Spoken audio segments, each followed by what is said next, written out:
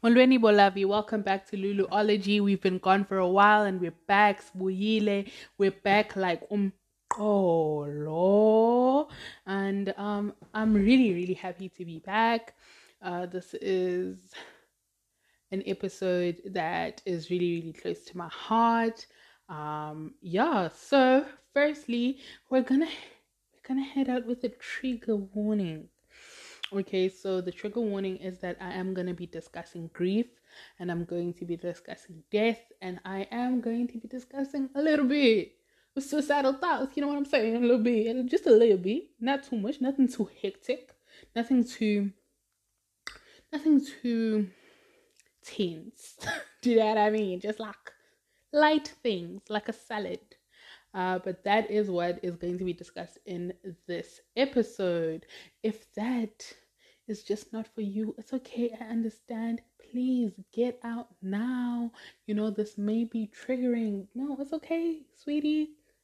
Please leave the episode and I will hope to see you next week. Okay, so firstly, I am a I am child anyway, so I was raised by my grandmother. My mother lived in another province and I was raised by my grandmother until I was and look, I don't wanna lie. Grade six. Until child anyway, until grade six. I was raised by my grandmother through and through. And then I went to go live with my mom when I was basically already, just older. And I think how I operated was already like formed. My grandmother raised me. My grandmother never yelled. My grandmother never hit me. My grandmother apologized. Child, ooh. She was very gentle and kind and intentional. She never made me feel like uh, I had to work for love or had to work to prove myself worthy of some sort of love. What I'm trying to say is that my grandmother was an amazing parent. And the way, like, people were always like, oh no, this is the last born. I was always considered the last born and not necessarily the grandchild. So yeah, so growing up with my grandmother, I had an amazing experience. I must say my grandmother was just really like always there. She encouraged me all the time. And she was just someone who was very kind and good at listening and uh so she's the person who basically shaped me into who I am. I think really my grandmother's kindness and patience is the reason I am the person I am today. Because if not, chat, if not, we would be talking to, I think we would be dealing with a very, very different Lulu. I wouldn't be the person I am today. Unfortunately, my grandmother did pass away about 6 years ago, which is a considerable amount of time, I suppose, it's been 6 years. So my grandmother passed away the day after I wrote my last exam for the year. And then my grandmother was like, okay, I'm out. And I remember like very, very clearly because I always used to call her before anything big happened or if I was doing anything. So I would call my grandmother at like 4:30 in the morning when I was going for a hockey match every Saturday. Um, just because, hearing her voice was very encouraging and it made me feel like I could do something or that like I don't need to be nervous. So I called her because it was maths and I was really, really struggling with maths at the time. So I called her and I told her that I'm writing my last exam and she's like, you know what, baby girl, you can do this. She's like, are you lost, baby girl? She was like, you can do this. And I promised her that I would be coming home with the next bus, which was going to be on the Monday. This was a Friday. No, this was a Thursday. And then I woke up on Friday, like just very excited, and I went out with one of my friends. We went for a walk, then we got ice cream, and I came home, and my mom was there, and I was like, "Hey, yo, let's go to the garage." So we went to the garage, and I got a call from my aunt, and my aunt was like, "Hey, yo, nigger, where's your mother?" And I was like, "My mama ain't here." Well, she was, but she was in the shower. She was getting ready to go out. And I was like, "My mama ain't here, bruh. What you gotta say?" She was like, "Nah, tell your mama to call me." And I was like, "Bet, whatever. Okay, cool." I dropped the phone. Then she calls again, like 5 minutes later, but like, she's like, she's not making sense. So I'm like, "Girl, what's wrong with you? Like, what's happening? Give my grandmother the phone. She can probably explain better." And that's when it just broke out. And she was like, "Bati," she just couldn't believe it. She was like, "These people are here in this house lying to me. These people are here in this house lying to me, saying that Aikeko, she passed away." And I was like, "Oh no, they're lying." What? And yeah, but they weren't. Turns out it was in fact the very truth. But yeah, so that's the story of how I found out. My mom didn't take it so well. My mom disappeared, and then she called the nanny who raised me. Well, the nanny who was there like from grade 1 until like grade 5, and then she moved this to Mpumalanga with us, but then she went off and she worked at a different job. She didn't live with us, so she came, and we were just sitting there looking at each other like, "It's a joke. It's a joke. It gotta be a joke." Um, and yeah, so then my brother was still writing exams, so uh I think one of the things that before my mom left, because she left, I think an hour after the news came out, she was like, "You know what, I'm leaving. I can't do this." So before she left, she said, "Switch off your phone." And I was like, "Girl, well." She was like, "Switch off your phone." And I was like, "I babe, I'll switch off my phone." I in fact did not switch off my phone, and I think the one thing that I remember very, very like clearly is having people who I thought were like, I always saw as strong my whole life, like my uncle and my aunt calling me and just bawling to me. And I couldn't understand. I think I cried and I was just like, "Oh, whatever," like the sense of calm.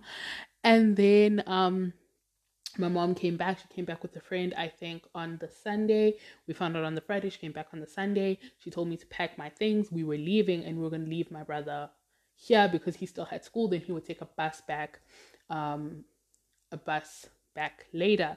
So we drove home. It's a long drive, y'all. I won't lie.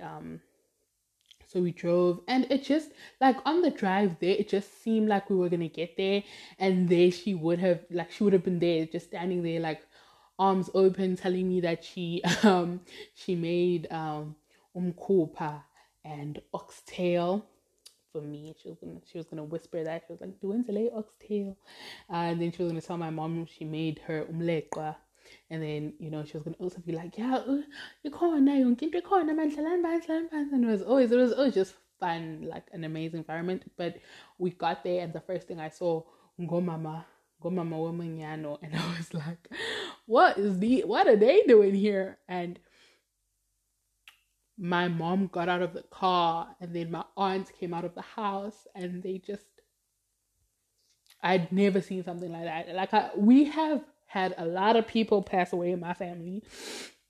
My great grandmother passed away, my aunts passed away, and we were all like, "Oh, damn, that's sad. That's real sad." Oh, and we cried. But at that moment, it hit me that no one there could do anything. So yeah, so we got there, and I immediately just got onto the ball as best as I could. I mean, as best as you can for a 13-year-old.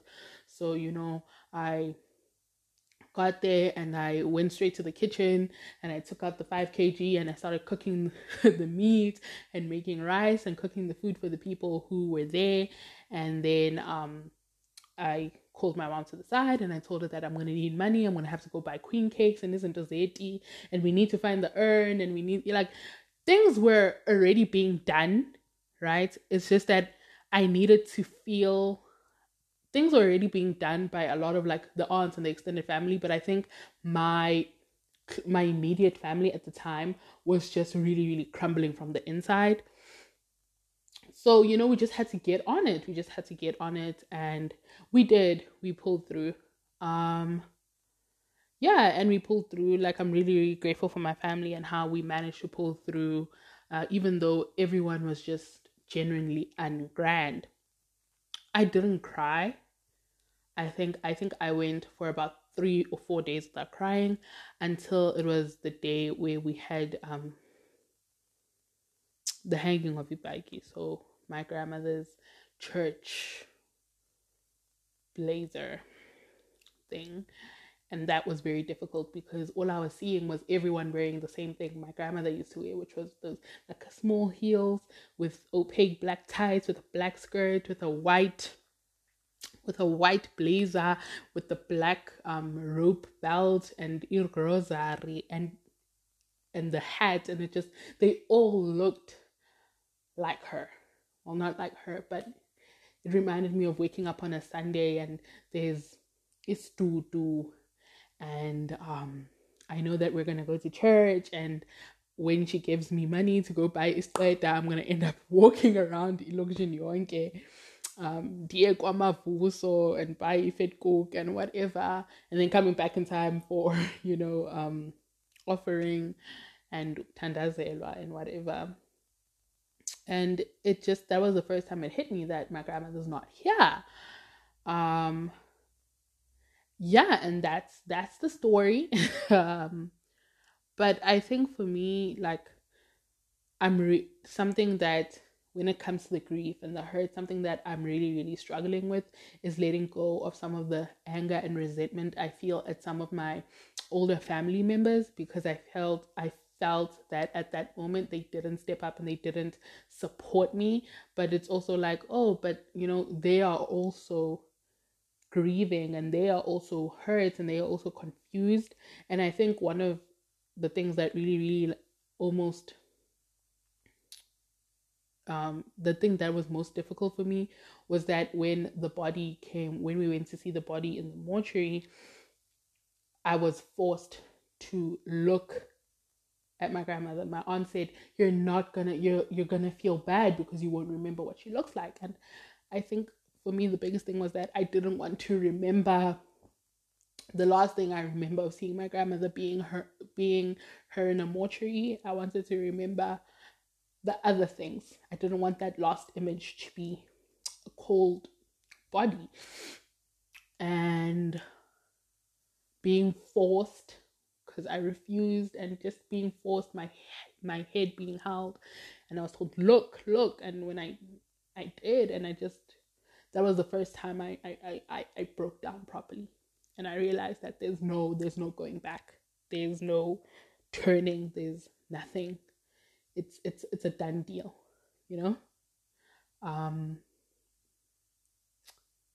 and it's difficult. It's very difficult to lose the person who raised you, the person who taught you everything the person who taught you every value that you have, the person who taught you wrong from right, the person who encouraged you, the person who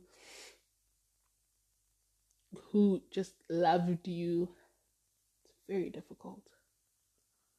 And there are so many regrets, not coming home every holiday, not calling more, so many regrets. It never feels like you did enough. It always feels like you could have made more memories, or you could have done more, or you could have been there more, and like all the time. I'm like, if I still lived at home, maybe she wouldn't have been that stressed or whatever. But it never feels like enough. And here we are 6 years later, and I'm still struggling. Like every day, it feels like a struggle more and more. And I think the biggest part of that, the grief is just so heavy. The grief is so difficult. It feels like you're being suffocated. It's difficult sometimes to get out of bed because you're doing things that you always, you know, because I remember when I found out that I had been accepted into varsity, you know, she was the first person I wanted to call, and it's just I couldn't because she's not here anymore. But I think the most difficult part was I forgot her number. That's that hurts. Forgetting, like, I forgot her number. Like, I used to know this number from the top of my head. You could give me any phone and I would call, but now I don't know it anymore. Or forgetting her smell, or forgetting her smile, or forgetting her voice. I think that's what I loved most about the number, because I would call it just to hear the voicemail. Now I can't do that anymore. And hearing her voice always made everything seem so much better. And it's just, death is so final. Death is just really so final, I must say. And I think here I am 6 years later, still trying to deal with the grief and still trying to deal with how difficult losing my grandmother has been for me. And it's, I think what makes it more difficult and what makes it feel like you're in this ocean alone with just like little floaties on your arm is that everyone else in my family seems to have dealt with it way better than I have, and seems to be healing and seems to be okay. You know what I mean? Like, everyone else in my family just seems to be really, really okay. They don't talk about it. We don't talk about her. And it just feels like you're the only person who's just really still feeling this deep, raw hurt, because it doesn't stop being deep and raw and painful. It doesn't stop feeling like every day you wake up and you find out again and again that she's no longer here. It doesn't stop feeling like that. It continues feeling like that day in, day out. It continues feeling like you find out and you wake up every day without the person you hope to wake up with. It feels like you wake up every day and the person you would love to call and see is not there. And that's difficult, because for every dream I ever had, she was always there. You know, I remember getting my matric certificates and being like, oh, she would have been so proud. And every time I just worked really, really hard, especially like, you know, I worked extremely hard to, especially at the end of primary school, because I was hoping to get a bursary and go to one of the best schools and just really make her proud of me. And, you know, I did work that hard and she was supporting me and she was like, yeah, no. And we were doing secret applications at the, like behind my mom's back, and it's difficult. It doesn't stop feeling raw and painful. It just, every day, some days it doesn't feel as raw and as painful. It's like a dull ache. But some days you wake up and you feel like someone tore your chest open and took your heart and just squeezed the life out of it. And grief, such a heavy thing to carry alone. I pray that one day my family would realize that being quiet and not talking about it doesn't make it easier. It just makes it feel like you're suffering alone. because that's what it feels like, just suffering alone. I struggle to go home. I struggle to go back to my grandmother's house because every time, even if it's the 18-hour bus drive, or if I'm driving 6 hours with my mom, throughout the drive, I always have this glimmer of hope that I'm going to show up and she is going to be at the door. And that hurts more than anything. I think that hurts more than anything. And I can't explain why it's there. I don't know why it's there because it's been 6 years.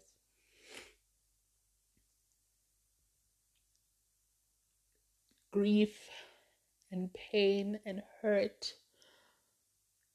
of losing the one person who I always felt loved me unconditionally is just, I mean, it couldn't be that unconditionally. I mean, she was a Virgo. It couldn't have been that unconditionally, surely.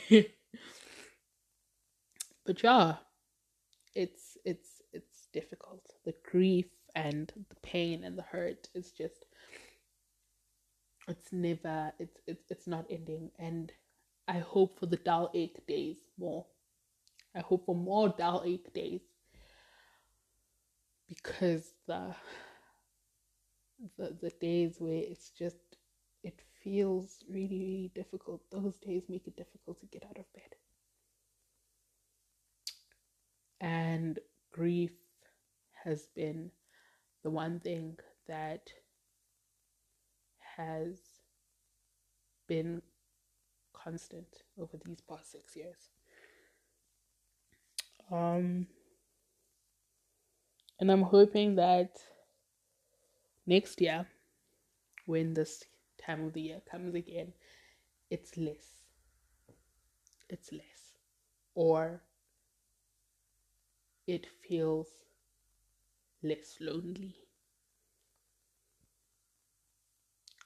Grief is already hard. It shouldn't be done alone. But yeah, thank you for tuning into Luluology. Our content creator crush of the week is starring Cupid Zama.x. And you know what? Let me tell you something. Luluology, Lulu, is on the episode that was released on Friday. And the episode was Rachel Chu and Nick Young from Crazy Rich Asians. And y'all know that's my baby. That's one of my favorite romantic comedies. It is actually one of my favorite romantic comedies. I have like a list of just favorite romantic comedies, and I am going to be doing an episode where I'm going to be speaking about romantic comedies with Zama.x. And yeah, but yeah, this week please go onto Zama.x on Spotify, Apple Music, Google Podcasts, Zonke Bonke, and listen. We are going to be sharing it on the Luluology Twitter page, which is Luluology with 2 Y's. This has been Lulu, and I just want to remind you, I just want to tell you that you're not alone.